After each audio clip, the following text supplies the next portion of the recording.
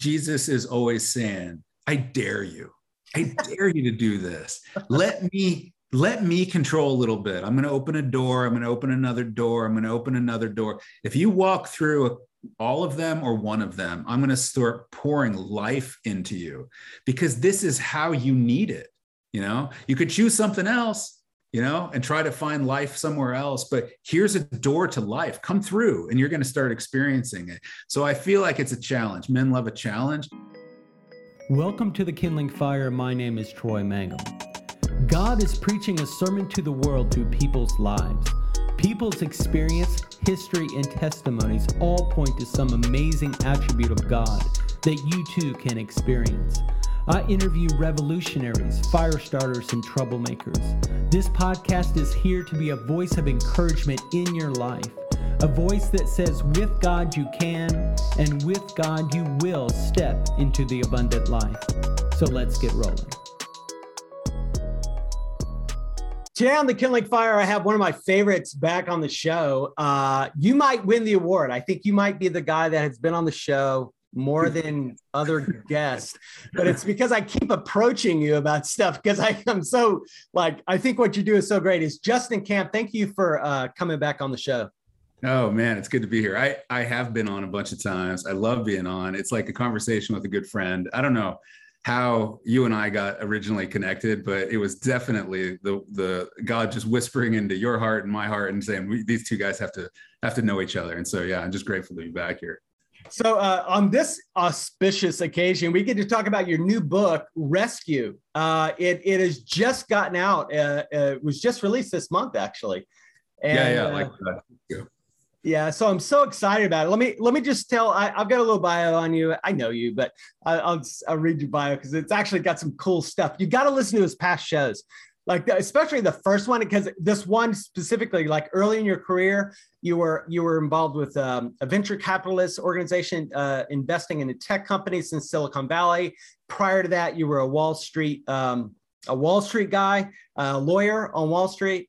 And now you've been of late, you've been an author, and you've started something with your wife called Gather Ministries, and you've just been after the hearts of men and the heart of God. Maybe fill in a couple of blanks, about your family or how long you've been married, is a couple of things like that. Yeah. So we have been married 25 years. Jennifer and I have been, and I am 49, so I've been married longer than I've been single. So she and I are both, parents of 3 kids. We have 2 in college and a little girl in high school. And so we're getting close to kind of the empty nesting. And then we run Gather Ministries together. So we started in 2013, and she and I are co-executive directors of it. And we have about 7 people that work for us, doing various things, art direction and social media and all that kind of stuff. But it's all kind of wrapped around our, mostly writing, but we do a podcast too. And we do, a bunch of different things. But it's just, trying to, do our piece and in our identities, in our kind of true identities, do our piece in, telling people about the, goodness and love of God. Well, all right, let's get into your book, Rescue. One of the things in looking at it and looking at some of the material, there's something that jumped out at me right away, and I want to kind of hone in on that first. And that is, the question is, how can vulnerability for men actually lead to the rugged, sturdy, hard, not hard, but sort of the strong version of a man that everybody desires, right? Because a lot of times these things are complete opposites, right? You got vulnerability, seems like that's going to lead to weakness. You've got protection, it seems like that will lead to strength. So give us some, it felt like when I read that, I was like, oh, there's something, he's got something there. Yeah. So I'm going to take the long way around. I will try to make it short, but I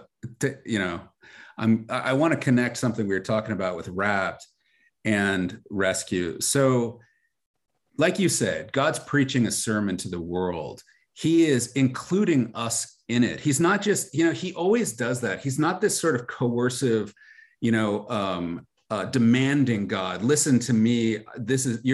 I'm the only one you need to listen to. He brings us into it, right? He's always including us because he loves us so much. He created us in love, for love, and love demands inclusion, right? And so if he wants to tell a sermon, if he wants to tell somebody something, he always includes a human being in it. He includes a pastor, and through the Bible, I mean, he's sort of including these, some people are prophets and they get to be brought into this sermon that he's preaching. Well, it's true in everything. So, so some of the background of the book is looking at the life of Jesus. So the time when he shows up, it's a time a lot like right now. It was a very troubled time. It was a time of wars. It was a time of political corruption and betrayals at the highest level, arguments about taxes, arguments about power, different, corrupt politicians playing games. And there were slavery of a different sort than slavery exists today, but there was slavery, and there were people who were facing, who were involved in criminal activities. There were people who were just hurting because of marriages breaking and loved ones dying. And then there were physical ailments. It was a time where people were very, hard pressed. And you look around and go, gosh, we feel pretty hard pressed today. And Jesus shows up in the middle of this, and he starts bringing saving, not just saving, eternal saving, but he would actually rescue folks from what they were dealing with, whether it was idolatry or whether it was a physical ailment or whether it was, focusing, your validation on, work and achievement. He would speak right into that. And he was bringing something that was way beyond what was available to the men and women of, first century church. And so at that point, first century sort of, Canaan and Galilee and the surrounding areas and Jerusalem, what did they have to sort of protect themselves and to meet their needs? It was largely the family, it was the clan, it was the village. People would band together and help each other, and that was their protection.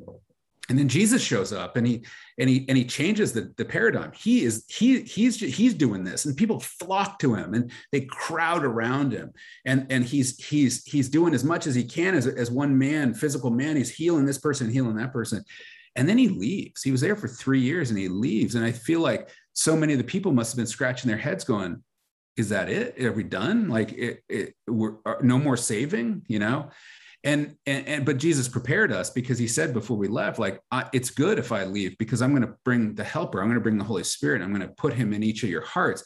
And guess what that means is you all get to be involved in what I'm doing in the world. You get to be me to other people because you have my spirit in your heart. And so again, this inclusion, he starts inviting us into this work that he's doing in the world, not as kind of like sit over there and, you can watch or something, like you can see what I do. It's like, no, you get to be a part of it. When somebody needs saving, like one man is caught in addiction, who comes along? Well, it's Jesus, but it's Jesus through another person who's going to help that person speak truth and keep him accountable, and, maybe create a recovery program or something to, get that person sort of, out of the darkness that they've fallen into. He's always including us.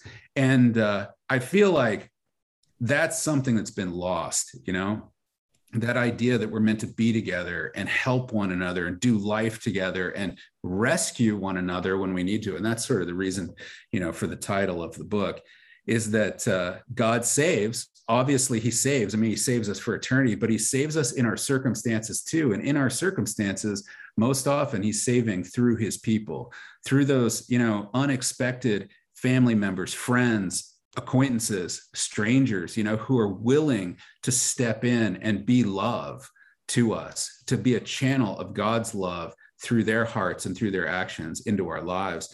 And so, in our modern day, most of us, like you're talking about, this masculinity, this idea of masculinity is runs counter to all that, because the American masculine ideal is I'm successful. I'm self-made. Nobody helped me get here. I don't have any debt. I didn't ask for any help.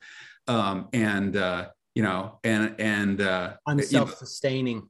I'm self-sustaining. I'm independent. I'm, self-dependent. Yeah. So the last thing I can ever do is ask for help from other people, because that would reveal weakness. Now, I can ask for help from created things. I can ask for help, to build my self-esteem through work, through achievement, through a bank account. I can ask for help from, alcohol. I at the end of the day, when I need a little bit of peace, I can go, I can access the things that I have command over, the physical things that I have command over. The problem is that we start asking those things to save us, and they can't. Jesus can save us, and so we ask too much of our things, food, prescription drugs, illicit drugs, sex, pornography, all of these things that we say, oh, I need something right now. I have struggled with my weight my entire life. I'll come in after a day at work, stressful day, I'm fatigued, and I just start get out of my way. I need that box of wheat thins, and so we are a culture, we are a people who try to save ourselves through created things, and it never works. It just ends in in addiction and idolatry, and we try to answer the darkness with more darkness. And so the whole idea of this book is to say, look, what you really need right now is a brother. What you need is a sister, somebody who can speak truth into your life, who can be God to you. And a lot of the, therapy and the things that all the self-help books, all of this stuff, I think was meant to be really, we wouldn't need all that kind of stuff if we just reached out to people and were vulnerable and they knew us all the way. I think it bumps against the idea, or at least for me, it bumps against the idea of okay, I'm going to be vulnerable. So is this my lot in life? So now I'm just Mr. Handout guy. Give me a handout. I need help. I need help. I need help. And it's like it loops into that lie, you're kind of giving up, and now you're just going to be the I need help guy, right? Mm-hmm. And I know that's not true. That's why I'm kind of. What do you think about? No, I think about, in communities that I've been. So my story is that I was a very isolated person. And then, around 2005, when Jennifer and I were, we were a team in our marriage and our parenting, but we were not connecting. I was working too hard. She was actually doing a bunch of volunteering at church. She was leading a women's ministry there. And we were just like this, and it was a time where I got desperate, and some friends who had been asking me to join a men's group for years, I finally went, and I was like, holy moly, this is different. Jesus promises that, when we are willing to give up those created things and run after him, come to him, then what will be returned to us is 100-fold better than what we had before. And I started experiencing that 100-fold right away. Can you imagine 100x better than anything that you could, any other solution you could come up with for the needs that you have as a human being? 100x. So a lot of this book is, let's try it. Let's see it. Let's see the 100x, God, because this is a promise. This is a promise from Jesus. Yeah. So when I walked in there that night and I started being vulnerable, it's funny, I guess on this side of vulnerability, before I take that step, I certainly, everything in my mind is saying, don't do it, don't do it, don't do it. And maybe because you're the handout guy and that's your lot in life, and you're just going to be, everyone else is going to be strong and you're going to be weak, or what is everyone to think about me if I am vulnerable? Are they going to reject me? Are my friends going to pull away because they know, some of the horrible stuff that I've done and I've thought and I've engaged in my life, and so a lot of things are rebelling in my mind before I'm vulnerable. When I am vulnerable, on the other side, it looks a lot different. And so the idea in this book, and the idea sort of, theologically, is that when we invite other people into our lives, we don't get weaker, we get stronger. And that, may seem obvious, but I think most of us go through our lives not believing that at all. So we walk around with shame, for example, and we sit there and go, like I said, what would my friends think if they knew the real me? Yeah. Yeah. What would they think of me if they knew, that thing that I did, or that, or that experience that I had as a kid or whatever. And so you bottle this kind of stuff up, and you don't let anyone, or this struggle that I'm having, at work, or, this, situation that I've gotten in with my boss or whatever, we don't let anybody in, and don't let anyone see that. When we do let people in, all of a sudden that shame disappears, because where can it go? It can't live anymore, because the logic is gone. You have, let people see you. They have accepted you, because in Christian community, that's inevitably what happens, because we all have the Holy Spirit living in our hearts. We don't pull away when somebody confesses, we draw closer to them. And so all of a sudden you're known, you're known fully, and people say, well, we still love you. We know that. I have that stuff in my life, and he does, and we all do. And now you become even closer. So one, shame goes away, because the message of what would they know? Well, they do know, and they still love me. So the enemy with whispering in my ear going, what would they do?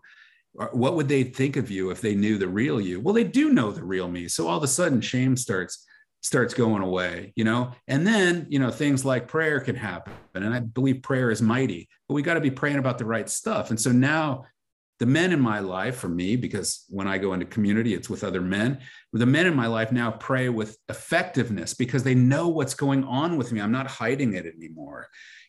They can pray exactly and name the thing that I'm struggling with, because I've told them what I'm struggling with. And so the ability of them to pray for me goes up. The ability for them to keep me accountable over time, ask me about things and say, how are you doing with that? And can we talk about, things? Because I noticed that, you're struggling with that again, or whatever, because I'm updating them all the time. So we become men who don't need to run to the cupboard to start getting, comfort from created things, because our well-being is going up and we're feeling okay. We may be tired physically, but we're not worn out, because we're not carrying around shame and unconfessed sin, and we don't have anybody praying for us, and we don't have anybody keeping us accountable. So we're just in that cycle of sin and shame and sin and shame. And so all of a sudden, we're living the lives more like what we are supposed to. Now, it's never going to be perfect, but it's sure a lot closer to what's meant for us. And so I think that's how we become I told you, this is a long way around. No, it's good. It's like you're describing it so well. This immediately, I think of this. It's sort of like words have power. They have power to shape your internal world, your thought. They just have power. And if we replace, because right now we look at it and say vulnerability, weakness. All right, that's kind of an equation. Vulnerability equals weakness. It's not strength. What if we're talking about honesty and truth? Right? What if vulnerability is really you getting honest finally? Yeah. Finally, like really being honest. We're not just talking about vulnerable. Oh, I'm just going to be vulnerable. And it's like, are you just going to be honest? Like, let's be really honest. And then truth, the truth that Jesus talks about says the truth will set you free. Yeah. You want to be free? Yeah. You want, oh yeah, everybody wants freedom. Yes, I want absolute freedom. I want freedom over the sin that embandages me, my hiccups, my things that the thing I keep stumbling over. It's like the doorway to that freedom is honesty. Yeah. It's also called vulnerability, and you might call it weakness, but at the end of the day, it's just being honest. Yeah, I mean, because how do we get better? How do we get better? I mean, the whole world of therapy knows this, is you get honest, you talk about some stuff, and amazing things can happen when you go and sit across from a therapist and you just get honest, and they don't tell you very much. I went through a season of therapy and they don't tell you much. You go, it's mostly just me talking, but I'm talking in a way that's honest. When I get into community, the same kind of thing happens. I start getting over things. I start, when I bring my stuff to the community, and men pray for me and speak to me, and we go grab lunch and we become friends, and they know everything, and they can keep me accountable, and they can worship with me, and they can celebrate with me. I start getting over things. Like I have, for, a little bit of transparency and vulnerability for me. My mom was diagnosed with leukemia when I was 12, and she passed away when I was 21, when I was in college. And I had enormous rage inside of me because I had felt abandoned by God, by the world, by something. I just felt like my mom, my childhood, a lot of my childhood was stolen. My mom was stolen. And I was just had this rage inside of me. I didn't know what it was at that time. I just wanted to be normal. So I just pushed it away and thought, it's okay. It's okay. Everyone deals with stuff like this. It's okay. And it took me, decades to try to get to the point where I was willing to talk about it. I remember sitting at our breakfast table one time, and Jennifer goes, I think that whole thing with your mom impacted you a lot more deeply than you think it did. And this was like 5 years ago. And I'm like, I think you're right, and I started bringing it into the light and saying, hey, this is, and it wasn't anything more complicated than just starting talking about it.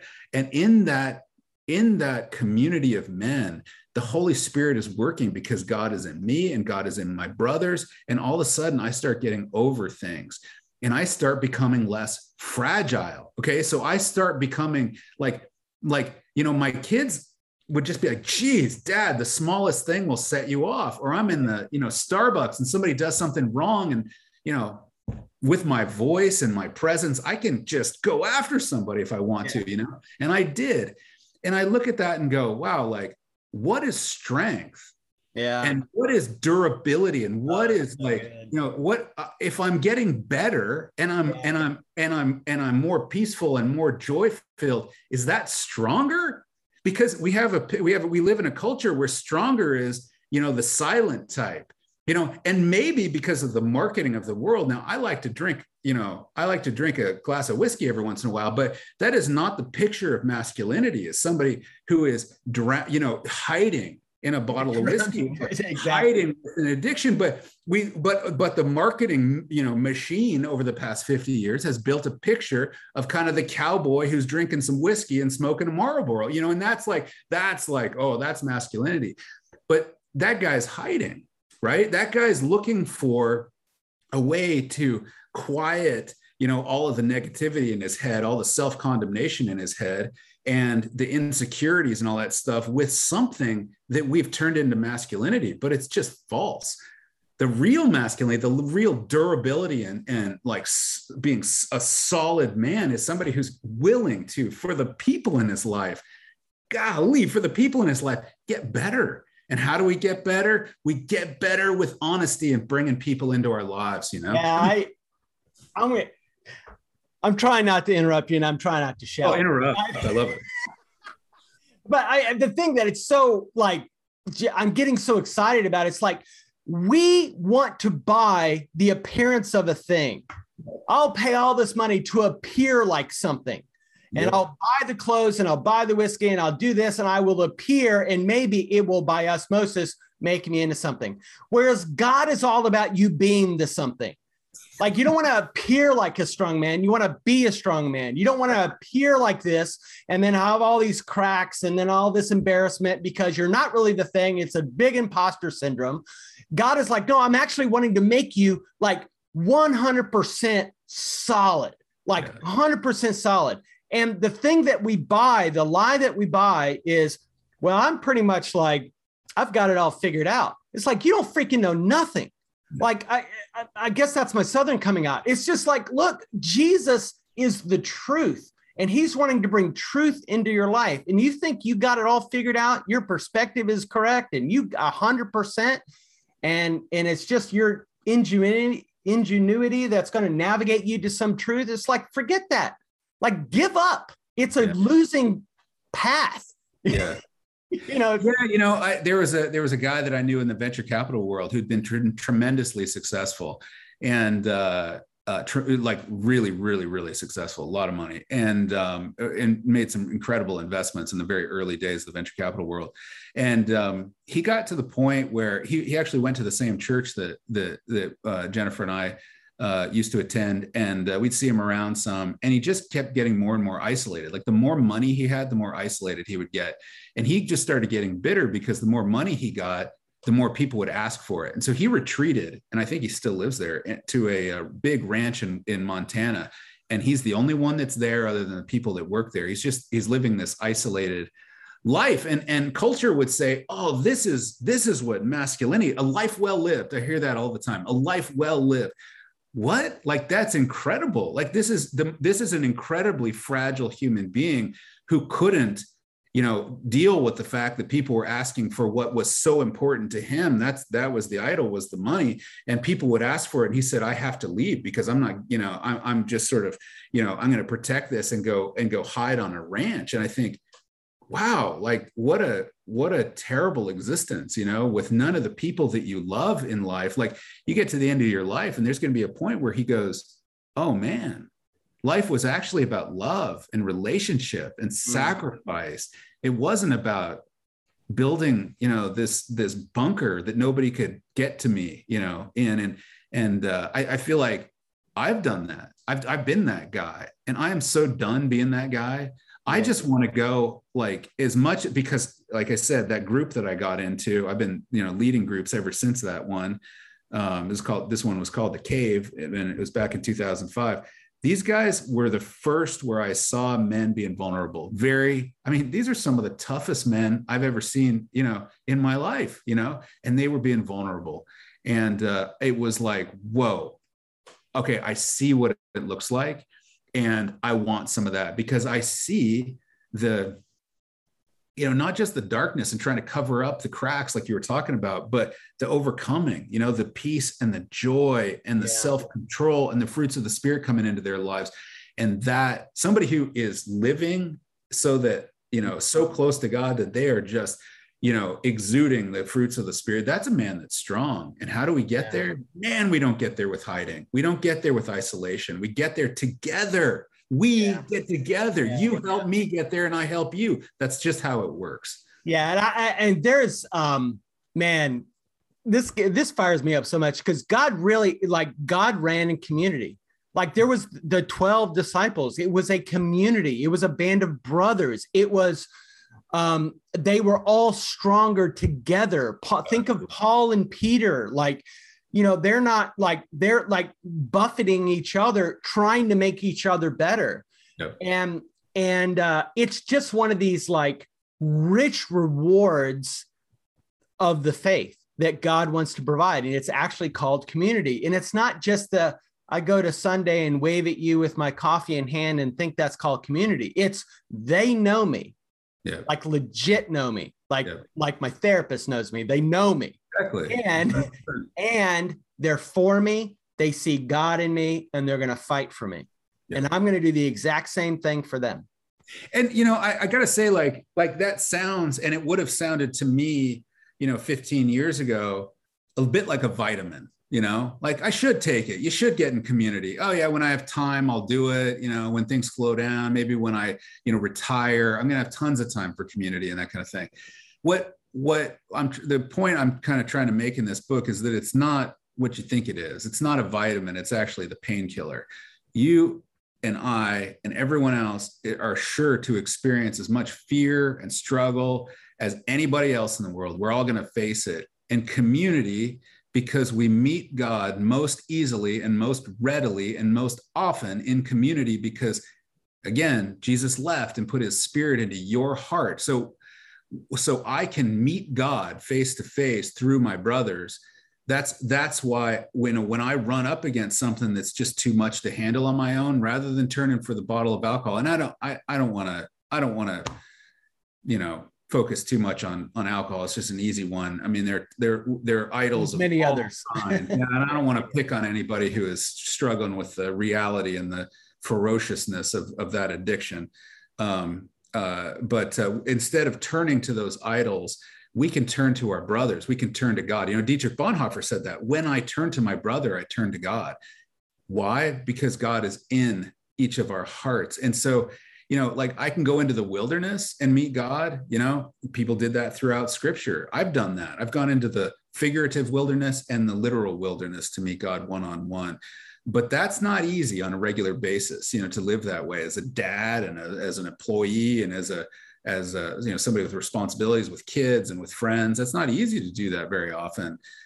We should be doing that every once in a while, but on a daily basis in life, we can do life with God by doing life with our friends, whether it's, couples community, whether it's a men's community or women's community, by turning to our friends, by turning to other human beings, we actually turn to God. And he is a good dad. He's going to answer what we need. Maybe not the way we think we need that answer to look, and maybe not with the timing we want, but he's going to answer what we need and in a perfect way. And so it's like everything starts making sense. Everything starts working, but we take culture's approach, which is vulnerability equals weakness. Don't be weak. And everything starts breaking down, Yeah. So one of the things I love about your devotional, Wire for Men, is that it's pithy and it's powerful. Like it's really powerful and it's short. And then the second part of it is always like, so what? Yeah, right. So what? Like, what are we going to do about this? Or what do you? So one of the things I want to ask you is, in this context around your book of rescue, and if you were speaking to a man that's like, okay, like, I'm interested and I don't have that, right? Yeah. I don't have what you're talking about. I don't have that community. It sounds like something I need, or I think I'm convinced that it's something I should have. Like, what would you say to that guy? Yeah. So there, you mentioned the, okay, so what do we do section in Wire? It's something that is near and dear to my heart, because I have walked out of some of the most amazing teaching. I've just been able to, I've been blessed with really great pastors in my life since I was young. And so many times I would walk out and say, well, that was awesome. And it's great teaching, but what do I do? How do I make that practical? So everything that I do has that practical piece. And so each of the chapters in Rescue have a kind of, okay, so what do we do type thing. I want men to be able to go do something and actually get something back. It's true of the two prior books in the Wire series. Invention, which is all about identity. Like, you come out of every chapter with a gift around identity, because you know something. You don't know everything, but you know a little bit more of who God made you to be. Every chapter. Odyssey has the same thing. It's about those journeys into the wilderness, and meeting God face to face. And then Rescue, about building community. So each chapter in Rescue is about building your rescue team, this group of guys who are going to, be part of your life and start doing life with you. And so, I'll tell you, so they're, God is mysterious in how he works, he works with each of us individually, but I believe that when you start praying, he starts answering. And most often we just want to close our ears to the way he is answering it. You mentioned the 12 disciples. This is a ragtag group, a bunch of guys who didn't look like what you would typically think should look like Jesus's posse should look like, They were probably guys who wouldn't have been friends otherwise. They came from different walks of life. They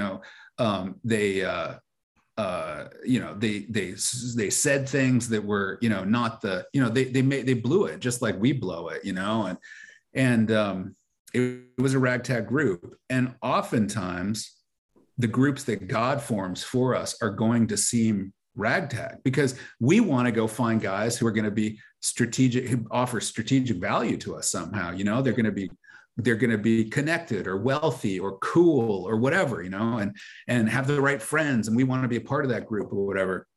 And God just works he works with different criteria. And so oftentimes if we start saying, hey, I want the right community, he'll bring a few guys and we'll go, not those guys. And sometimes it even happens almost at a subconscious level where you're like, oh, not that guy, and you're not even really thinking about it because it's so deeply ingrained that I'm going to try to, craft this thing and make it look right. Yeah. Once you surrender that and you say, bring me the right guys, and he starts bringing guys and you're like, I don't know, that guy doesn't look like the right guy, but you say, well, he could be the guy that God is bringing to me. Man, a ragtag group will form and it'll be exactly the right group. I mean, you can look back. I've certainly been in this situation. You look back 10 years ago and go, thank God for those guys. God knew that was the right group. I've been in both types of groups, ones that he's put together. And I tell you, we always kind of joke, it's the island of misfit toys, and then the other side is a group that I engineered. And dude, it was the 100X. It was this is good friends, whatever. It's kind of surface. We don't go too deep.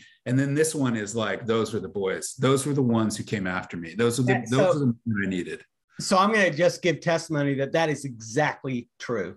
I was with what considered engineered group. It's like, we're all kind of in the same space. We're all kind of desire the same things. We all kind of look the same, think the same. And then God put together this group of men, kind of hodgepodge kind of guys. And I remember like the level of like maturity, experience, understanding, you name it, was totally the whole spectrum. Like, barely believe stuff to like way over belief that, just, it was the whole spectrum. And I remember sitting there and I remember the Lord saying, these are your guys. And I was like, seriously? Like nobody's like me in this group. Yeah. And I'm telling you what, the 100X that you're talking about is exactly my experience. We were so different that when God would move, all those differences would shine. It would be just exactly what everybody needed. They needed a kick in the butt, or they needed, an encouraging word, or they needed whatever. And somebody was there in the mix that fulfilled that role in your life. Yeah. It was amazing. Yeah. And sometimes, things don't go well, because you're different and people's, habits or ways of relating are just different. And people are going to provoke us and make us mad and betray us even. And in all of that, God teaches us how to love. It's what we need in the moment. Like the way that, so I believe that the way that those men are, when you let all the defenses down and go, okay, this door opened with this man, and then another door opened with that guy, and I wouldn't have picked either one of them, but I'm going to walk through that door. I believe that even in the hardship, personal hardship with that person, or, some of them we're going to like and some of them we're not going to like. Yeah. And in all of it, the way they are is what we need, and in those groups that we engineer, the way they are isn't what we need. It's not what we need. It's what we want, because our insecurities or our, drive to achieve, or our idolatry around money or wealth or comfort or coolness or whatever is driving us to need those people. And we start asking for that rather than rescue. We're asking for, make me feel better about myself with you being together with me. And it's just sort of like, you get a little bit of something, but over here, you're getting rescue. You're getting better. They're the men who God said, these are your boys, and that's, I tell you what, I think that is the most wisest, that's really poorly worded, but it's like the wisest counsel, which is basically let God pick. Let God pick, like let go of what it's going to look like, how it's going to look, all of it. Like let go and let God do it. And it really becomes a rescue in that. I feel like Jesus is always saying, I dare you. I dare you to do this. Let me control a little bit. I'm going to open a door. I'm going to open another door. I'm going to open another door. If you walk through all of them or one of them, I'm going to start pouring life into you, because this is how you need it. You could choose something else, and try to find life somewhere else, but here's a door to life. Come through and you're going to start experiencing it. So I feel like it's a challenge. Men love a challenge. It's just say, look, try it and see whether he's going to be pouring, challenge, hardship, but joy and love and peace, into your life. And, I've never met a man who didn't surrender that need to control and start moving towards God through other people and just find what they've been looking for all their life in other places. Oh, that's so good. Well, Justin, it's been so great having you on. I love having you on. You are a brother from another coast. And it's been so great. If people want to follow up and kind of pick up your book or find out about your ministry, where would they go? Okay. So the best place is gatherministries.com. That's kind of the hub for everything. Wire, you can just go right to Wire. So wireformen.com is the best place to sign up for that. Rushpodcast.com is the best place to see, listen to the podcast that Jennifer and I put together, which I'll do a quick pitch for that. That's just a 1 year, twice a week, experience of God. It's just, leading people into spiritual practices where they can, not through community, but just, this is kind of wilderness type stuff where you go and, 1 year experience, twice a week and encounter God. People, that's the thing that we've done that people really, I think, would engage with the most. And then, the books, you can find them on Gather Ministries, but you can also just go to Amazon and put Justin Camp Rescue and it'll come right up. Yeah. The Rush podcast, the best way I can describe it is, if you know anything about the Jesus Calling devotional, it feels like that. It feels like, it's not just, I listen to something. It's like an encounter. It's a very interesting, it's really uniquely done. It's well done. So definitely. Yeah. There are 104 of them. I mean, it's a lot. Like if somebody goes through the entire year, they're twice a week for 52 weeks. Like you will come out the other side a different person than you went in. It's one of these things. You can't encounter God that many times and not be changed. Absolutely. Hey, Justin, thanks for coming on, man. Thanks for having me. Like I said, I just love coming on and talking to you. Hey guys, thanks for listening to the podcast. Hey, if you did like it, it would be really helpful if you want to send us a review over on iTunes. That would be really cool. And if you want to connect, go over to Instagram, search Troy Mangum or The Kindling Fire, and we can connect there. And that would be a great way to kind of stay in touch.